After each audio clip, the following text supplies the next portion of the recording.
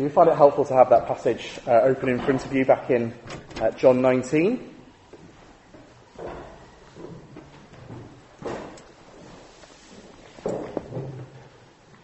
Now, Mother's Day is a great opportunity to say thank you to the unsung heroes of our society, namely mums. I think they are often the unsung heroes in our culture, aren't they?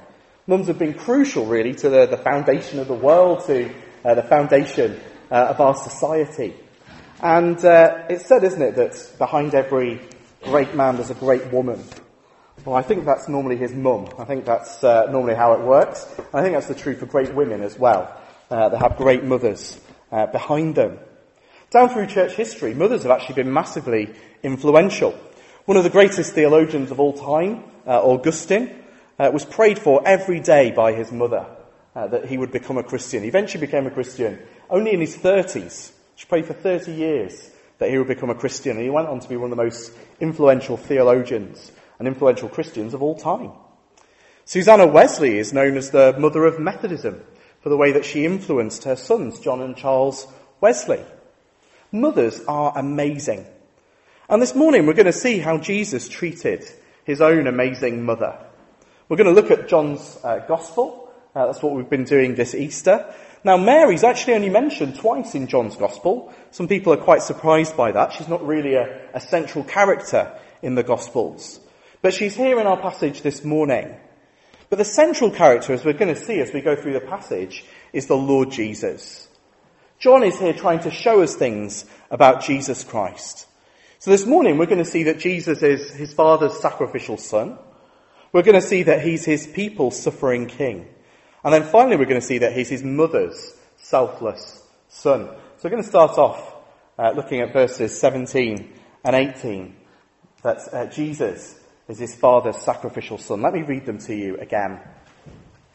So they took Jesus, and he went out bearing his own cross to the place called the place of the skull, which in Aramaic is called Golgotha. There they crucified him, and with two others, one on either side, and Jesus between them. Here really we pick up the story where we left it last week.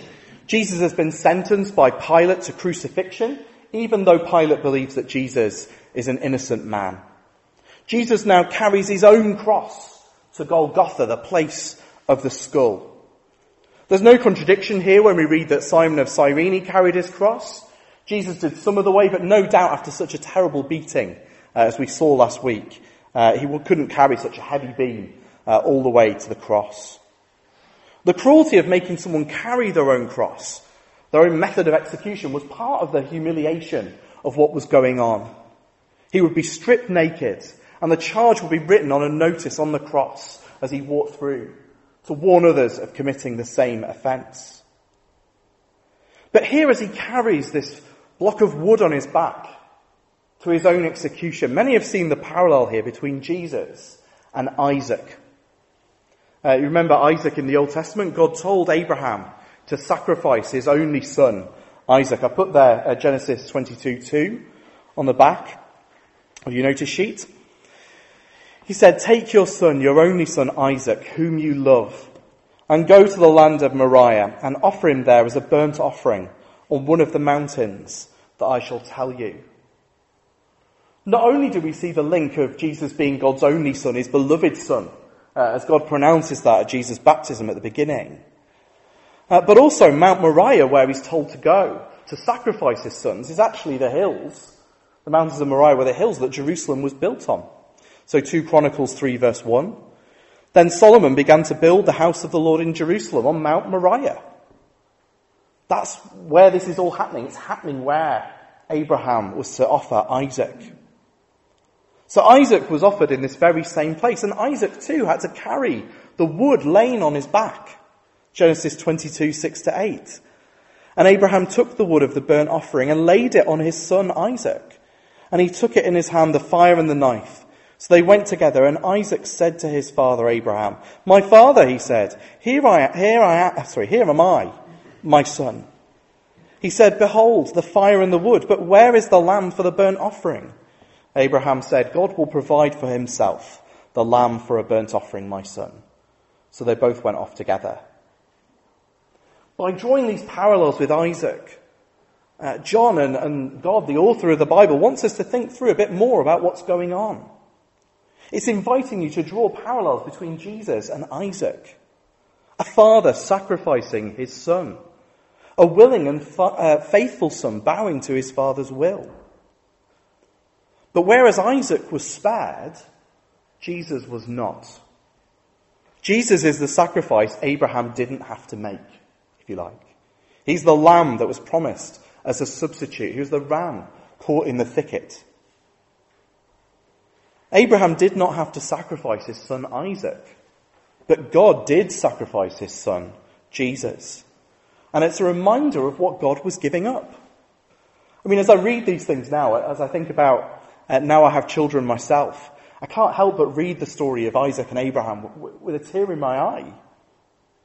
Could I give up my sons if God asked me? But God did give up his son, his only son. And our sonship and parenthood is only a pale reflection of that love that God the Father has for God the Son. United in eternity with the closest bonds of intimacy. Bonds that are shattered for those hours that he was on the cross. Not splitting the Trinity, but the Son, who had to this point only known his Father's immeasurable pleasure, now experiences the full force of his Father's anger and wrath, suffering until he dies.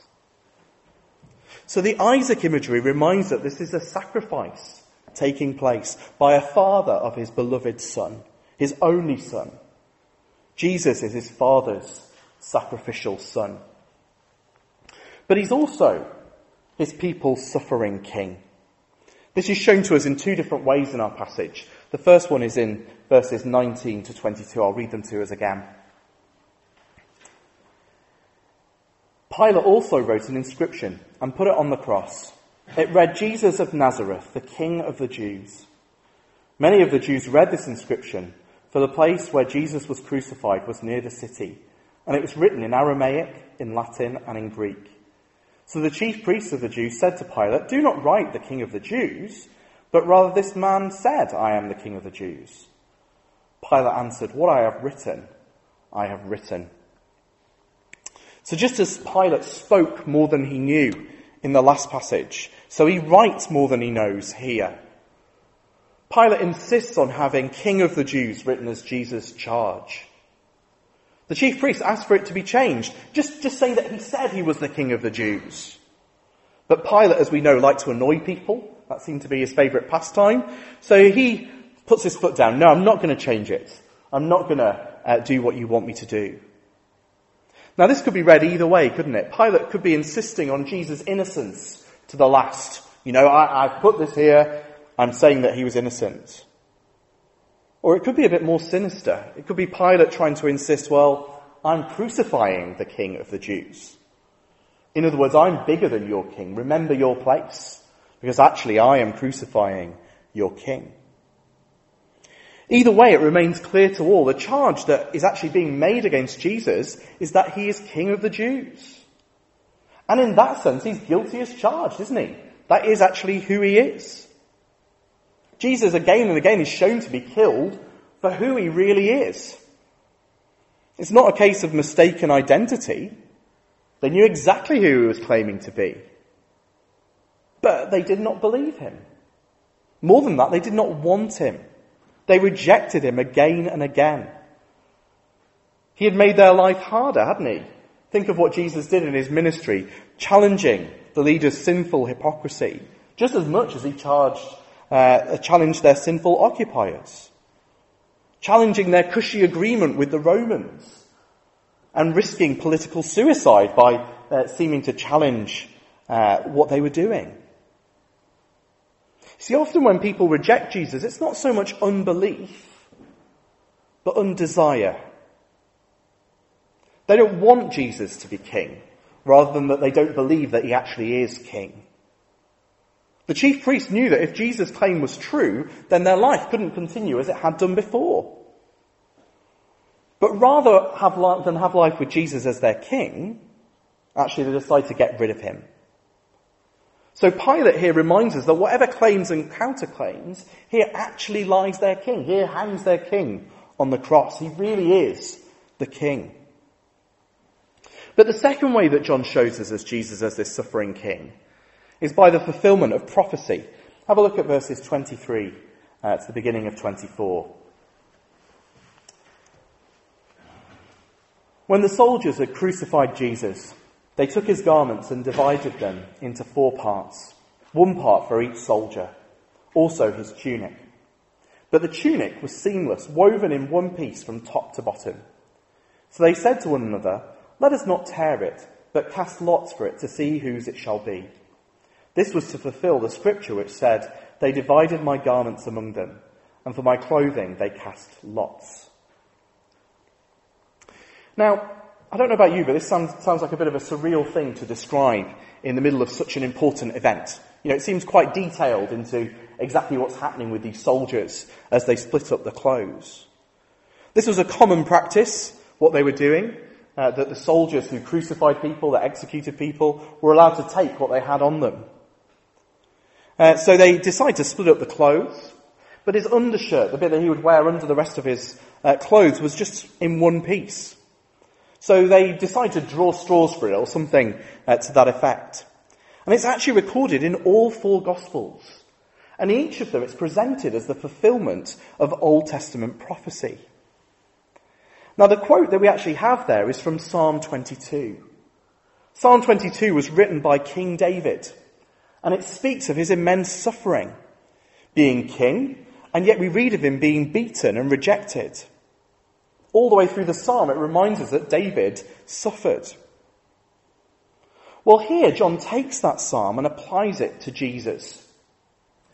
Now, either John and the other gospel writers are taking great liberties with the text, because it's about King David. That's who's writing it. It's got a historical context. Or in some ways, they really do see this being about Jesus. Again and again in the Gospels, Jesus is called the Son of David, isn't he? The priests know what that means. So in John 7:42 it says, "Has not the scripture said that the Christ comes from the offspring of David and comes from Bethlehem, the village where David was?" They knew that the Christ, that the king, was to be the son of David, a new David, of David's line, born where King David was born. If Jesus was this Christ, the king, then they knew that he was the son of David. And Jesus is that king, isn't he? The Christ, the new David, come to rescue his people. And the Jews of Jesus' day understood that the Christ would be this new David. But they thought of David as the one who would sort of reign in glory. They thought of glorious David, sitting on his throne, ruling over this vast land. So they saw the Christ as this one who would reign in glory like David did. One who would come and kick out the Romans and reign over a glorious empire. So if this is what they were thinking, well, it was very clear to the priests in a way that Jesus was not this Christ that they wanted, that they expected. But what they totally missed was that David himself was a suffering king. That David actually had been rejected by his people, that he was persecuted by his people. It's not just this psalm, all the way through the Psalms, David complains of being beaten and mocked and scorned and rejected. David faced his fair share of humiliation, didn't he? And if the Christ was to be the new greater David, wouldn't it follow that he would suffer too? But the Jews had totally missed this. Jesus was a king, the new David, but he was a suffering king. And this prophecy shows us, reminds us, this was always going to be the case. Jesus was suffering on behalf of his own people. But finally, Jesus wasn't just a king, this glorious king, this suffering king. He was also Mary's son. We see here last that Jesus was his mother's selfless son. Let me read to you 24, end of 24 to 27. So the soldiers did these things, but standing by the cross of Jesus were his mother and his mother's sister, Mary, the wife of Clopas, and Mary Magdalene. When Jesus saw his mother and the disciple whom he loved standing nearby, he said to his mother, "Woman, behold your son." Then he said to the disciple, "Behold your mother." And from that hour, the disciple took her to his own home. Here we have this group of women at the cross.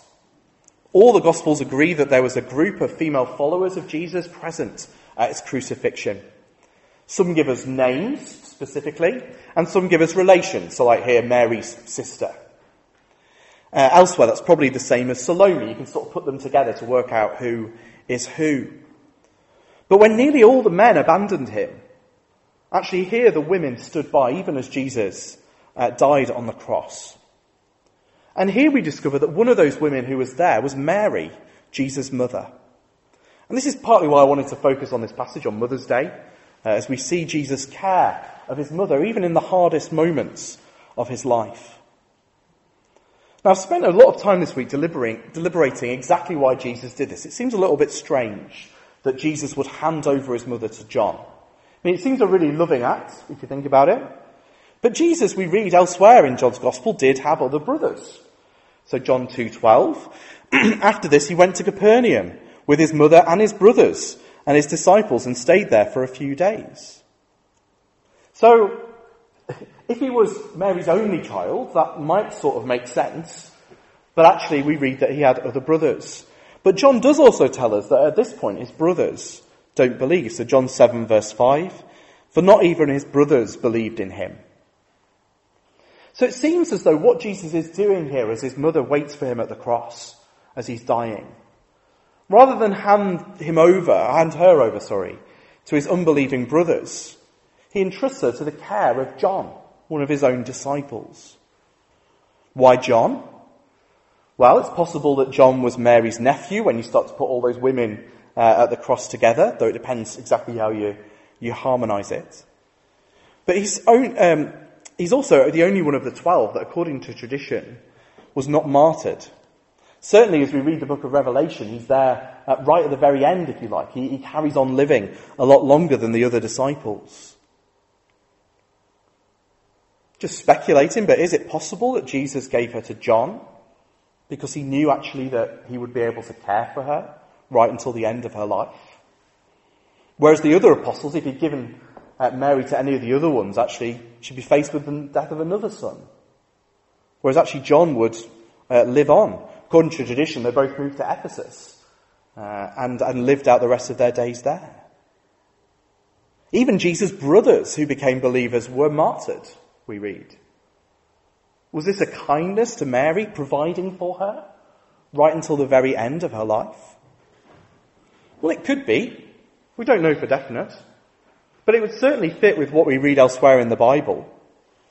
In 1 Timothy, which again is on the back of your notice sheets, believers are told, but if anyone does not provide for his relatives, and especially for members of his household, he is denied the faith and is worse than an unbeliever. It could be that what we see here on the cross is Jesus practicing what he preaches in the words of Scripture, caring for his mother. So what are the implications for us? Well, I think there are two big implications for us this morning. The first is following Jesus' pattern. Following Jesus' pattern. Here, as we look at Jesus' die, as we look at Jesus' death, we see a pattern for life. Jesus was a suffering Christ. And it follows that actually those who follow the suffering Christ will suffer. Jesus elsewhere tells us, doesn't he, to deny ourselves, take up our cross and follow him. If we're Christians here this morning, we're to walk the path that he walked, laying down our rights for our own life to follow him, laying down our lives for each other, being so other person-centred, even when things are hard. So often we find when things start getting tough, when suffering comes, we become a bit like spoons. Do you know what I mean by that? So spoons, they bend in on themselves, don't they, depending on which way you've got your spoon. Or like there's big sun catchers in the deserts they have that sort of collect the rays of the sun by being, is it concave or convex? I always get this wrong way around. I think concave.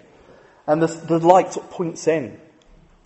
When we suffer, it can be so tempting to sort of turn in on ourselves, sort of just cut the world outside out.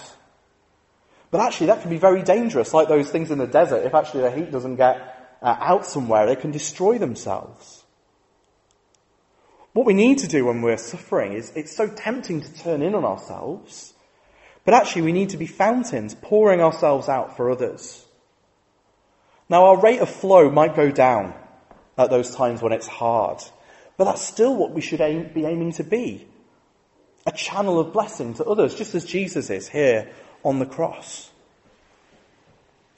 This is also a pattern for parents. Jesus' example shows us how we're to look after our mums. If Jesus could think about his mum on the cross, then can't we think about our parents in the day-to-day? Now that'll look different at different stages in life. And I know that so many in our church have been brilliant model examples of caring for elderly parents. And I know that many still labour on with the care of elderly parents. Well, be encouraged. As you do that, you're following in the Lord's footsteps, in the footsteps of the Master.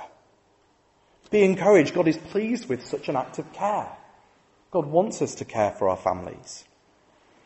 At younger ages, it might look different.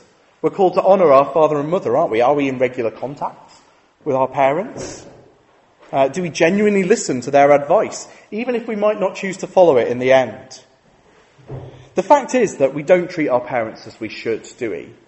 None of us have treated them as we should. But Jesus, doesn't do this to be our pattern? He did this actually because we fail at these things. As we look at Jesus die on the cross, more is happening than him just setting an example for us. Actually, we're to see Jesus the person here dying on the cross. John is presenting Jesus to us in all his perfections. He wants us to see who Christ is and what he's doing. He wants us to see him as the willing son like Isaac. He wants us to see him as that great Davidic king dying for his people. He wants us to see him caring for his mother, even in his darkest hour.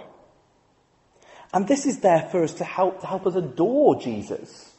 Not just to follow his example, if you like. It's actually there for us to look at this and go, isn't Jesus amazing? As we see Jesus willingly sacrifice himself for us. As we see him endure through mockery and scorn. As we see him hanging on the cross and yet continuing to care for others. In fact, his very hanging there on the cross is for others, isn't it? His death was not a tragic loss of life. His death was a rescue mission. There are countless stories, aren't there, through history of mothers who gave their life to rescue their children. Well, Jesus here gives his life to rescue his children, his people. He wasn't dying in vain. He was dying in victory. He was dying to take the rap for his people. He was dying to take the punishment for their sin. He willingly laid down his life so that his own people could enjoy eternal life. Isn't this the king that you'd want? Isn't this the friend that you'd want? Well, the amazing truth of the gospel is that although we haven't treated Jesus even as we should, though we haven't wanted him to be our king over us, though we've wanted to live life without him, Jesus still offers himself as our friend and king, as our rescuer, so that we can have that rescue from sin and its judgment. So we can have Jesus as our saviour, friend and king. And if we have him as our saviour, friend and king here this morning, then gaze again at his amazing perfections. That God would be so gracious to give us such an amazing saviour, who didn't even give in when he faced the agony of the cross, who never compromised his character in the face of mockery, derision and suffering, who was so other person centred that even on the cross he thought of others. What a saviour who forgives our sin. What a king will reign with him. What a friend our debt to pay. What a son for Mary on Mother's Day. What a saviour. Well, let's pray.